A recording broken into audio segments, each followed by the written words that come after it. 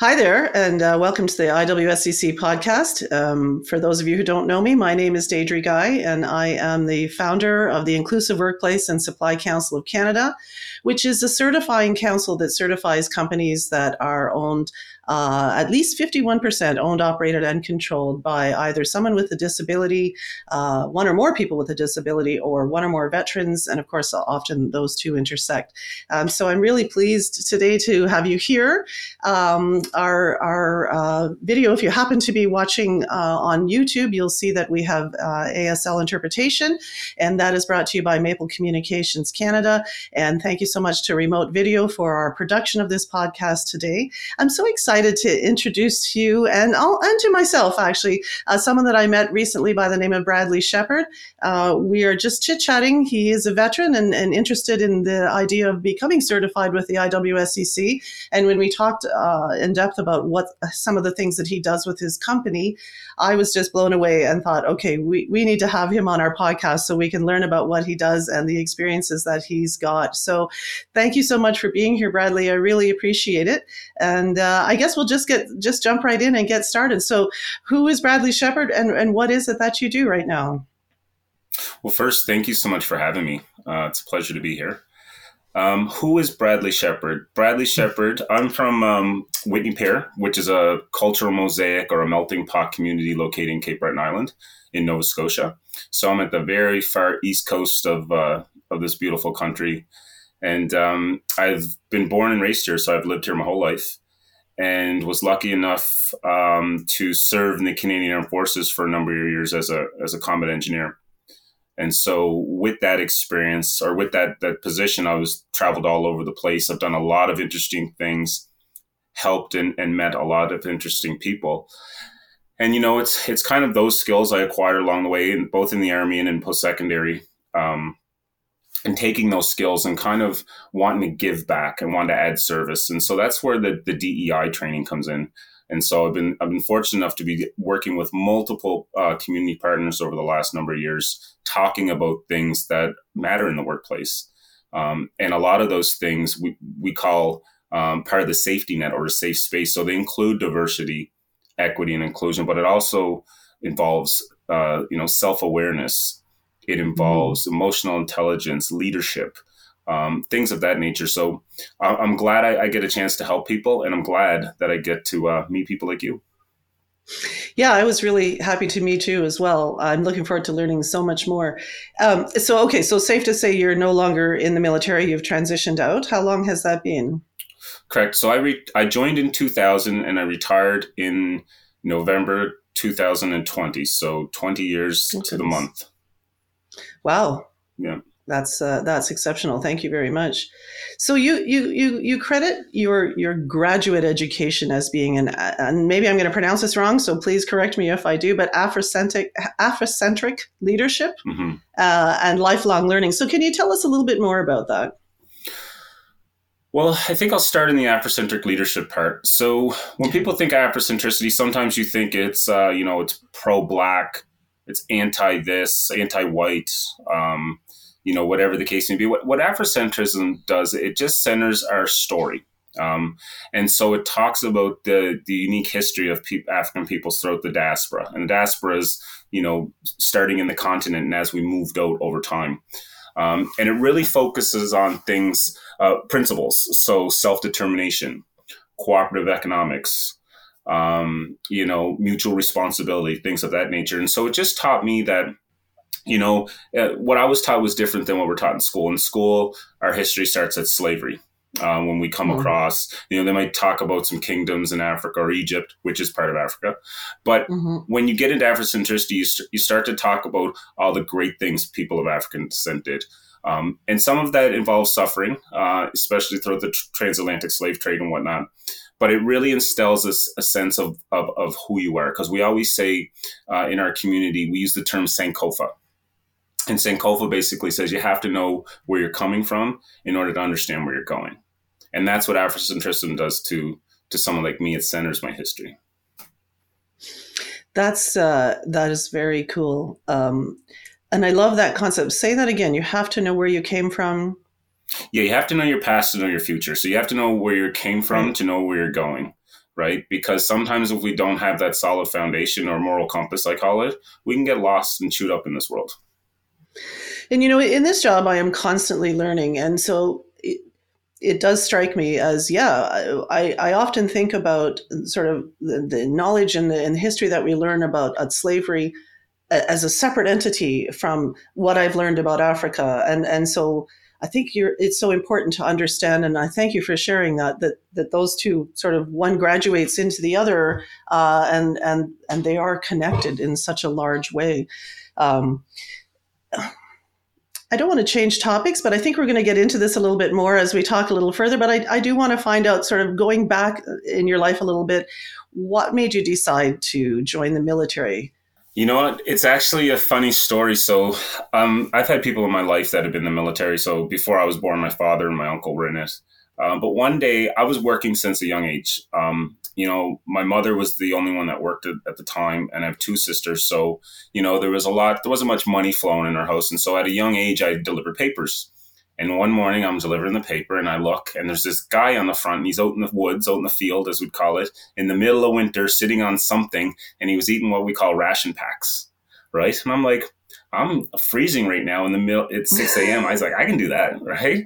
And so, I didn't really want to go to work at a fast food restaurant. Not that there's anything wrong with that, but I just said, let me give this a shot. And it was really that picture of this gentleman who kind of became a mentor of mine.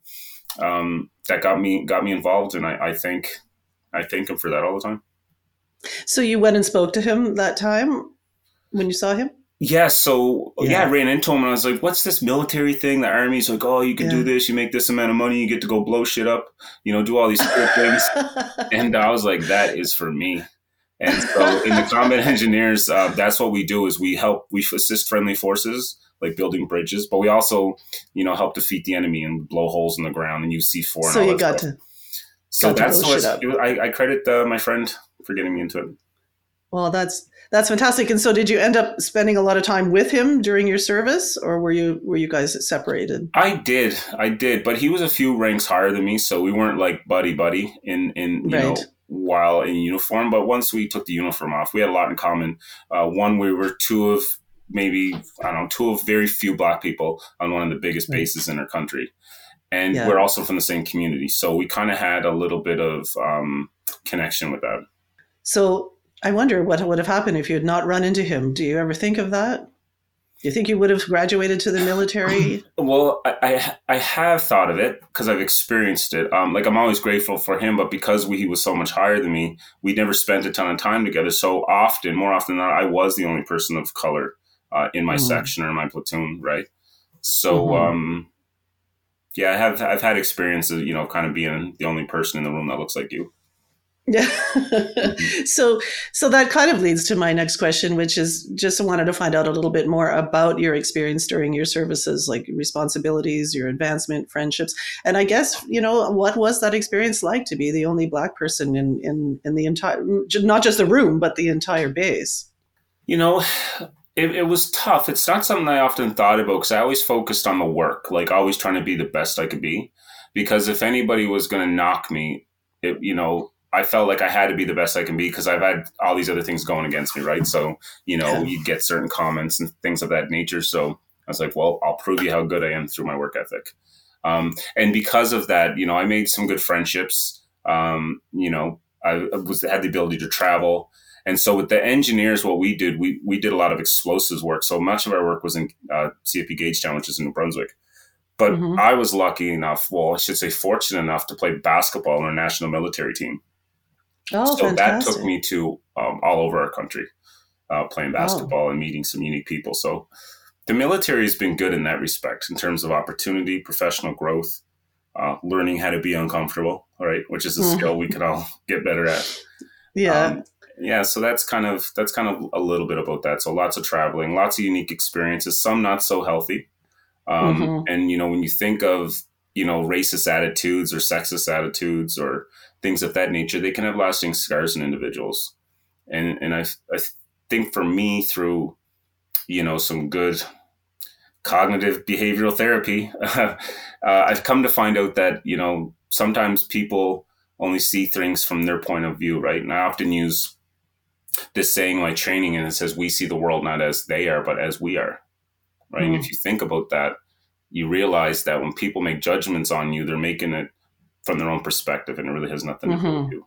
Right. And there's a lot of power in that. And so I've transferred that into my teaching. I have a family member who's very conscious of what all the neighbors might think. And I'm always like, they're probably not even thinking about you at all. Like you're not the center of their universe just because, you happen to be there. But people are so hung up on their history and what's taught them to think about what others think of them.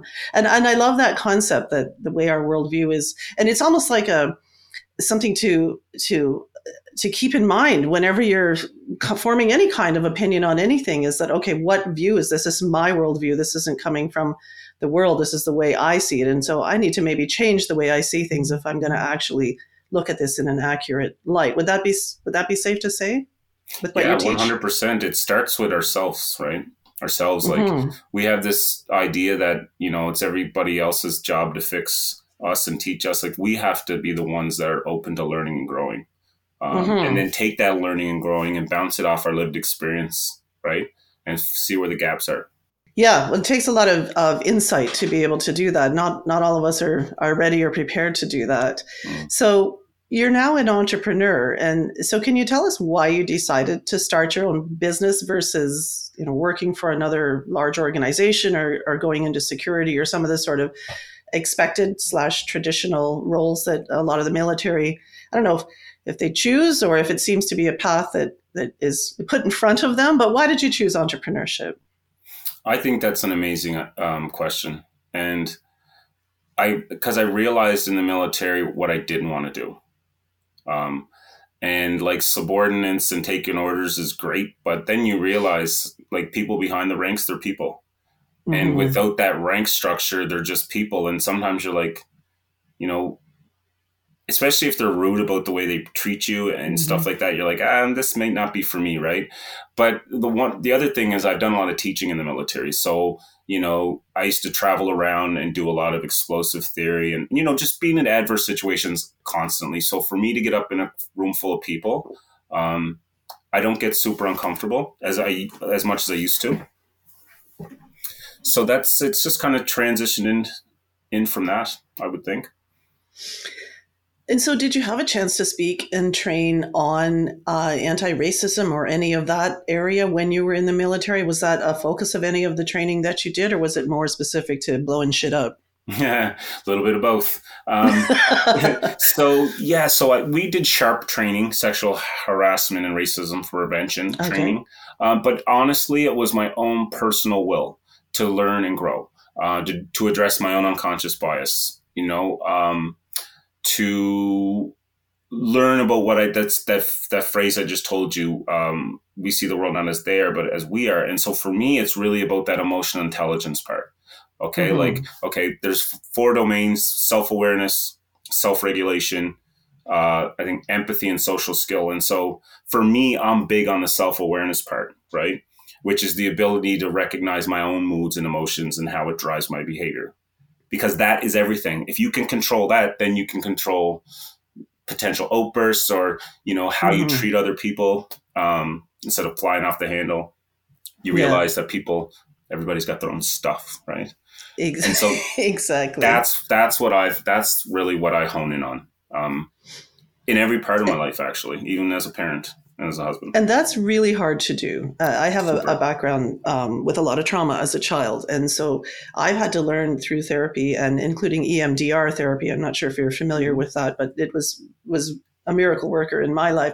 But every time that I would feel those same feelings and emotions that back during the trauma, it changes your chemical makeup and suddenly you start to respond the same way that you did during the trauma, which doesn't serve you well anymore. And it's hard work to recognize that you're even doing that in the first place because you feel like, well, I'm upset and this is for good reason. And the reality is you're upset because you're almost like a little child back in that spot where the trauma happened. And so I congratulate you for doing that because it's been a long road for me to do. And I know that it's hard work. And so that's excellent.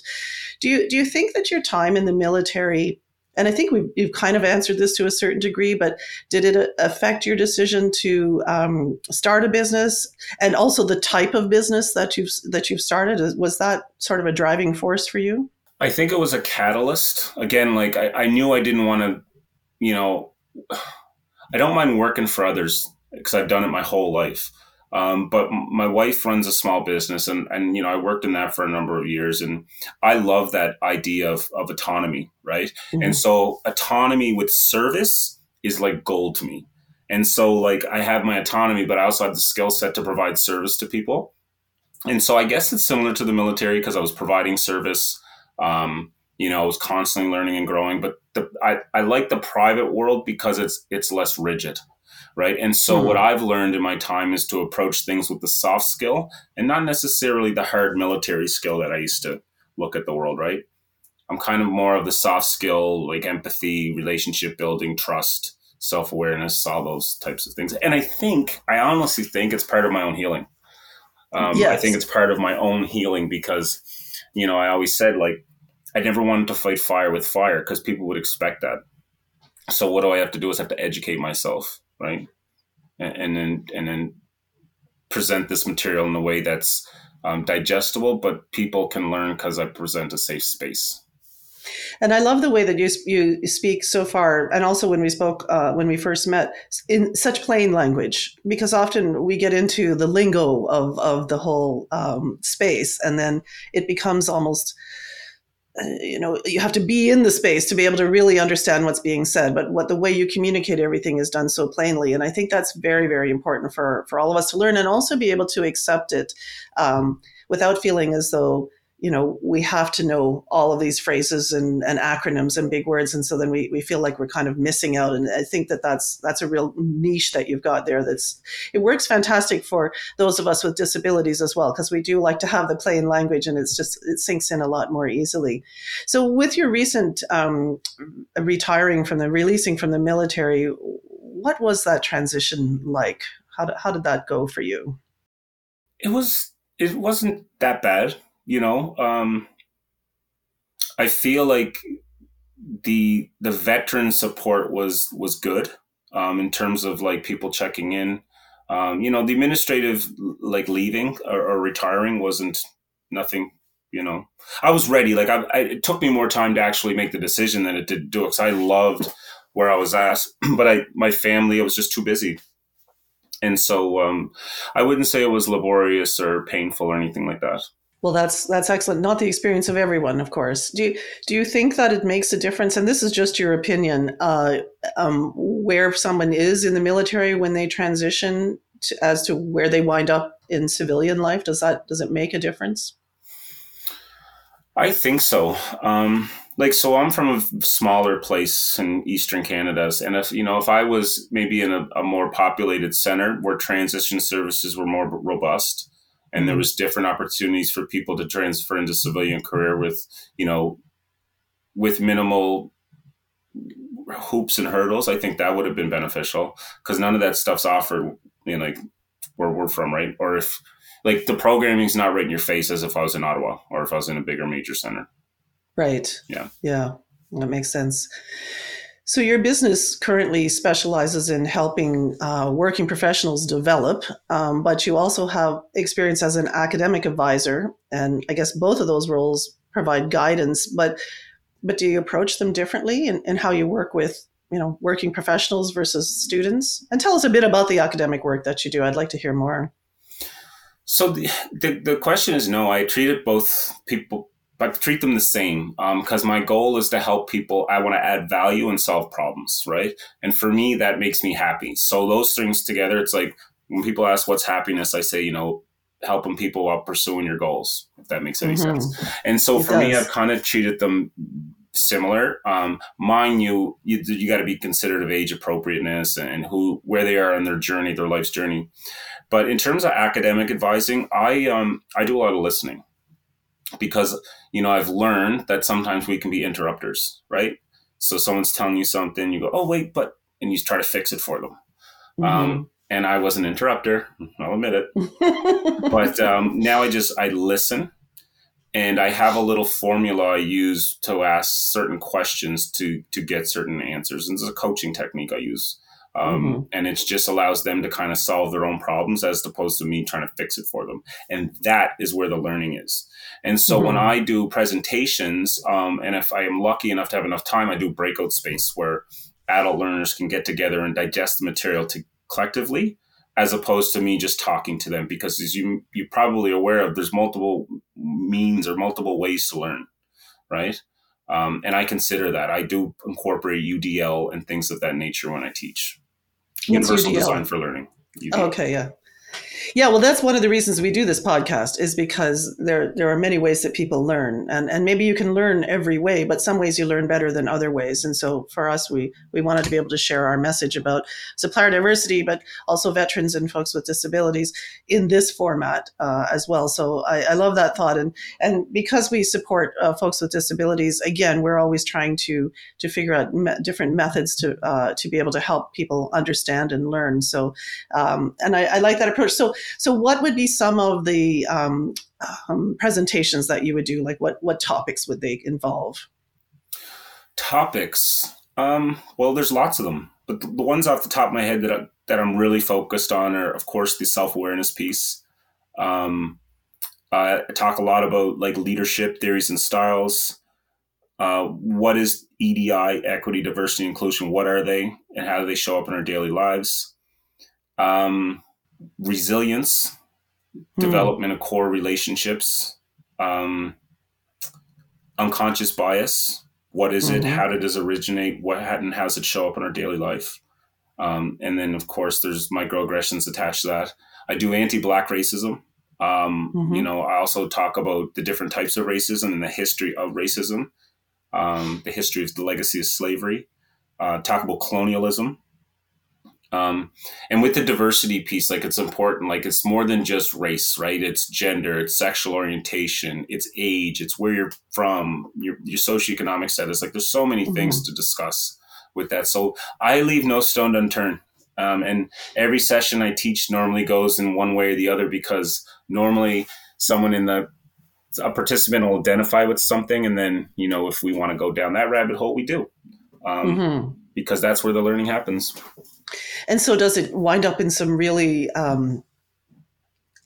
stimulating conversations? I mean, are there big, conversations that happen? Do people get angry? Do you have to, I just want to sit in and hear everything you have to say, especially after you've described all that. But I'm so curious to know what types of results and responses you've had from people over the years. So I think a good facilitator can manage rabbit hole conversations, right? Like we can go down, but we got to stick our head up.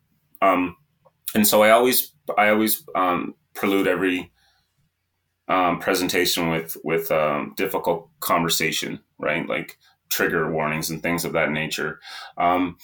And so do people get upset? Yes, I've had tears. Yes, I've had people, and I don't want to say get upset, but be emotional, right? Okay. And what I like to see is when the greater group recognizes that vulnerability and says, hey, thanks for sharing. Like, it's okay, I feel like that. And do you see that in your experience with working professionals as much as you do with students? My sense is students would be more willing to do that group acceptance, but I may be wrong. Actually, the adult learners, like the professionals, are surprising, especially the ones that are into lifelong learning and they get it. Like, no one knows everything. And so when we're in an environment where we can learn in a safe way, it's those professionals, especially like leaders.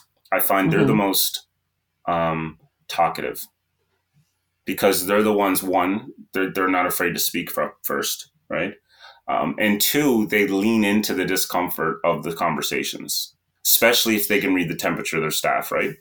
And so I find the leaders are the ones that are the most engaged, I guess we'll say. Okay. Right. And have you found circumstances where you were presenting in front of people who were sort of mandated to be there and maybe not happy to be there, and so there was reticence to take in what you say? Well, I always tell folks, like, I would never mandate this work, because I call it like leadership development, and I don't like, oh, you have to do this, because when you tell an adult they have to do something, normally they turn on the off button. It's like, Right. So framing it is one part of it, but not to my knowledge. Not to my knowledge. But I have had circumstances where people walk in and I know they don't want to be there. Right. Probably for those reasons you just mentioned. But by the end of it, they're the ones that are talking, and then their feedback forms are really good. And I was like, wow, like, and they're the wins. Yeah. They're the wins for me, because I got to that person. Yeah. In another life, I worked, and we would refer to that person as the heckler in the crowd. Mm-hmm. And those are the ones that are probably looking for the most attention, in my experience. And so when you include them and ask their perspective and opinion, often they're so belligerent, they're not used to people asking them mm-hmm. to share their opinion, because they're always willing to do it so readily anyhow. And I find that really helps to bring people around. So I guess you've got sort of that same experience where they get that inclusion, and next thing you know, and once the hecklers come around, then they heckle on behalf of you, right? Then you're the biggest ally. So yeah, I don't mind hecklers. It's about including them, because again, they're acting that way for a reason. Mm-hmm. Right? Absolutely. Yeah. Absolutely. I'm so enjoying this conversation. And so when it goes offline, I would love to find out how I get to be part of some of these presentations and hear what you have to say, if that's possible. So during your time in the military, and also in academia and as an entrepreneur, have you noticed changes in how discrimination is addressed? I think it depends where you're at in all three of those circumstances, but I do feel that it's not addressed adequately, because sometimes it's not even noticed. So when you think about discrimination, like, there's different forms. There's individual, like interpersonal. You say something to someone, it is what it is. There's the systemic part of it, who makes more money, who makes, wage parity, gender parity in terms of salary. But then there's the bias part of it. And that's where you see like the microaggressions and things that are kind of not on the surface. And they live in all of us, actually, these, what I call, little mind traps. Like, and so I would say we like to think we address it, but it's so permeated in our society. Sometimes it's hard to see unless it's overt. What's an example of a microaggression that you've run into?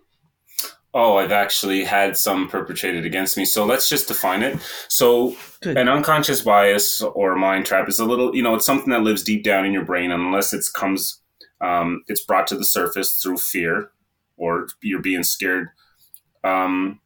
Sometimes they just lay dormant, right?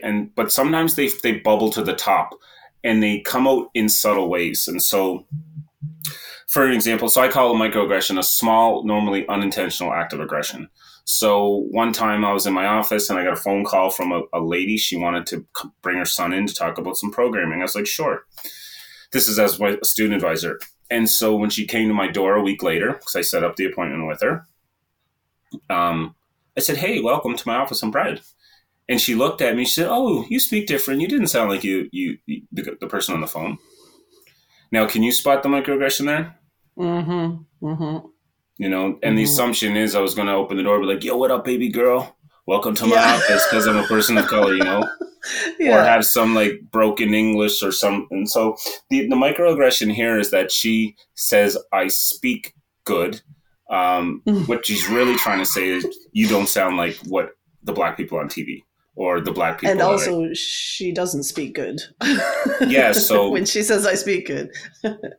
Yeah. So I've had that happen before. And women have this like microaggressions. Like, for example, I've been in spaces where we're taking notes and like the pen's kind of thrown down to the, the female in the room to take the notes, right? Like that, even though that's overt, some people don't see that. I see that as like, what? Yeah. So yeah, they wouldn't want me to take the notes, because no one can understand much of what I write. In fact, lots of times I can't. So scratch that, eh? Yeah. So I'm just wondering, as we get, because so many things have happened recently in the last few years, and I don't really want to name all of them, but we know that there's so many things that have happened that have really brought racism to the real forefront of things. And so I just wondered if you've seen sort of more of a positive move in terms of how discrimination is dealt with in since then, because I mean I sort of see it, but I'm not looking at it from the same mindset or lens that you are. So I'm just curious your thoughts on that. Is your experience getting any smoother in that area, or is it sort of stagnated, stayed the same? I think that voices are being heard and that people are starting to understand that injustices exist. I think that's the first step. Um, and so, it's ironic you're asking me this because I have a family friend who lives in a predominantly white neighborhood. He's black, his wife is white, and they have two visibly black children. And their house got egged the other night, Mm. and they kind of know who's did it. And so, yes, overt acts exist. Mm-hmm. And with the age of social too, it's a little bit different because people can be a little bit more subtle and on their cell phones. But would I say it has lessened? No. Would I say it's more people are more conscious that it exists? Yes.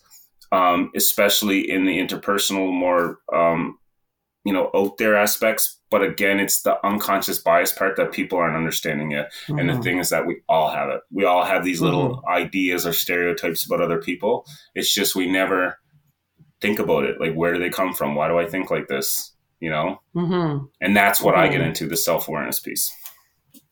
I have these kinds of conversations with my mom all the time, and so she will say that she's not racist, and yet I say I think we all are, Mom. I don't think we can help it because that's just the way that our society has been designed, and it's I don't want to say it's okay to be racist, but it's okay to recognize, I guess, that you have the ability to be racist because all of these things have taught you to be that way sort of inherently, and it's on us to. So anyway, it's a fun exercise that the two of us do because she's in her mid to late 70s now, and so this is sometimes a difficult conversation for her to recognize, oh my goodness, and then when you see the light bulb come on. So we really enjoy it, but I also kind of explore too, and it's discrimination of every kind, and not necessarily just based on people's skin color that we kind of explore together, and so it's just very fun conversations, but it is so deeply ingrained into our lives here in Canada and specifically in North America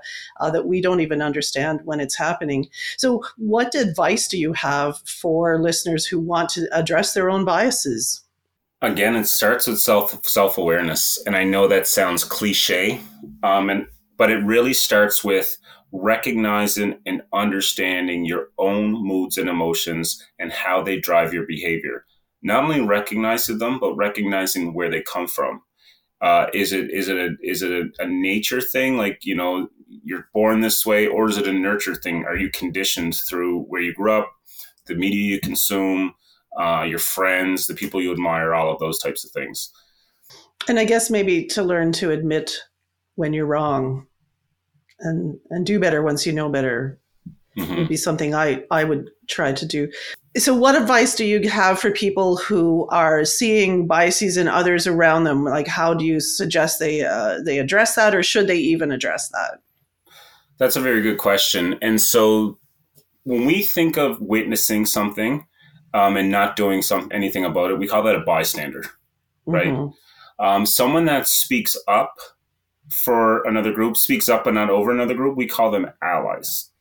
And so for allies, if they want to address something, like a comment made by somebody, the first thing they want to do is pause.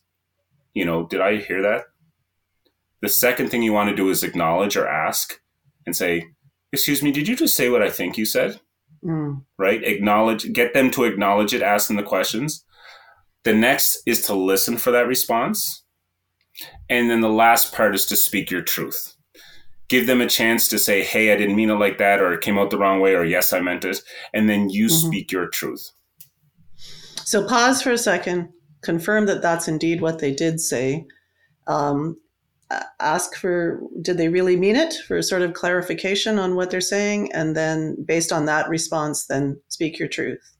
That's it. Would you speak it either way, whether the response was positive or negative? 100%. 100%. Yeah. And so that's a tool. That's a tool from, oh, it's called PALS. I think it's from the University of Michigan. They have a really good, Okay. PALS. I think it was called PALS. And that's where comes from.